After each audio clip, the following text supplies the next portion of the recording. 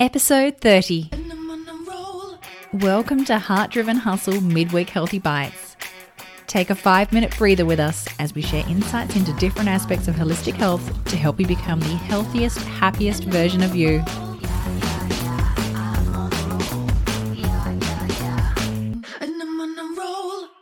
The festive season can be so many wonderful things.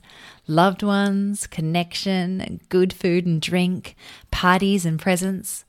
But two of the things that it often ends up being are overindulgence and overwhelm. This is the time of the year to let your hair down, so here are a couple of tips to help you through the festive season. Let's start out with overindulgence. And this can come in so many different forms, but let's consider it first of all from a food and drink perspective. And here's where a little prior planning can really help so much. Now, if you're cooking or even taking a dish, you have some control over what you can fuel your body with. Still create your usual Christmas treats, but look to include healthier options. It's not about deprivation here. Instead, consider what healthy swaps you can make. So can you create a fruit-based dessert, which is going to be the perfect sweet accompaniment to finish off your meal? Or maybe you can swap out refined sugar for naturally occurring sweeteners instead. And with your savory meals, add more whole foods. This is a big one.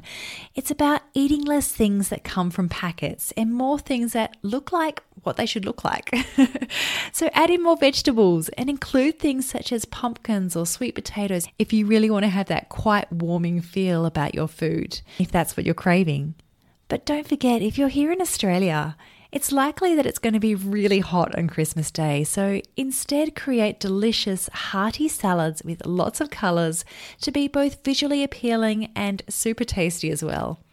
And remember guys, we eat with our eyes just as much as our mouths, so prepare food which is going to appeal to all of your 5 senses. Now let's talk drinks.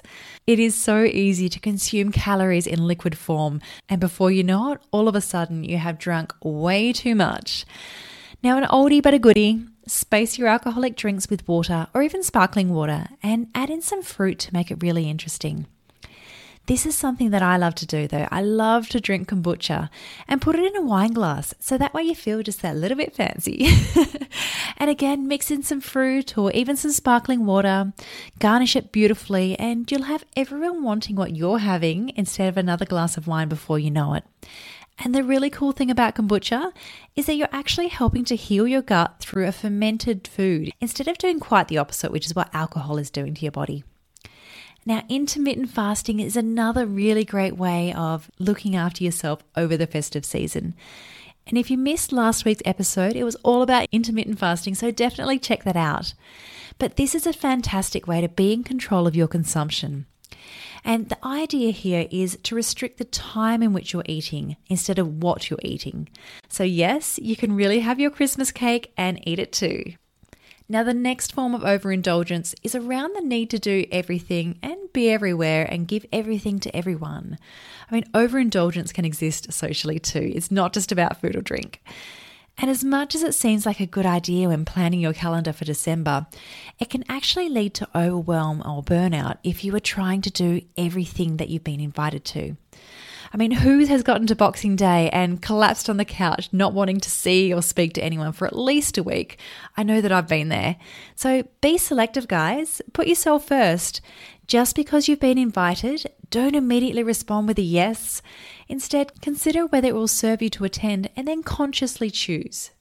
And when it comes to gatherings with family, enjoy this time together and set the limits that you need to keep yourself healthy emotionally, spiritually, and physically too. Now is not the time to be resolving any long-standing frays. Save the drama for a more appropriate time instead. And last of all, this is not the season to become a couch potato. Keep your body moving. Take it easier if you want, sure, but just don't stop exercising altogether. Get out for a walk in the fresh air. It's going to be as good for your body as it is for your mind. And remember to breathe too. I'm not talking shallow breath here, but big, deep belly breaths. It's going to strengthen your diaphragm, slow your respiration rate, and help you feel calmer in general and less reactive to stressful situations, which are more than likely to occur around this time of year. So there you have it, guys, my quick guide to surviving the festive season overindulgence and overwhelm. And I've got a really cool freebie for you. So to help you create some really delicious, wholesome recipes in a way that's going to tickle everyone's taste buds without coming at a cost to your health, we're actually giving away 5 copies of our Festive Feast e-cookbook so you can share these wholesome recipes with your loved ones too.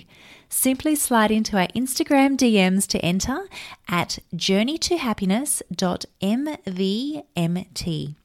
See you next time and enjoy your festive season. Thanks for joining us today. If you've loved what you've heard so far, hit subscribe so you're first to know when the next episode drops. See you next time.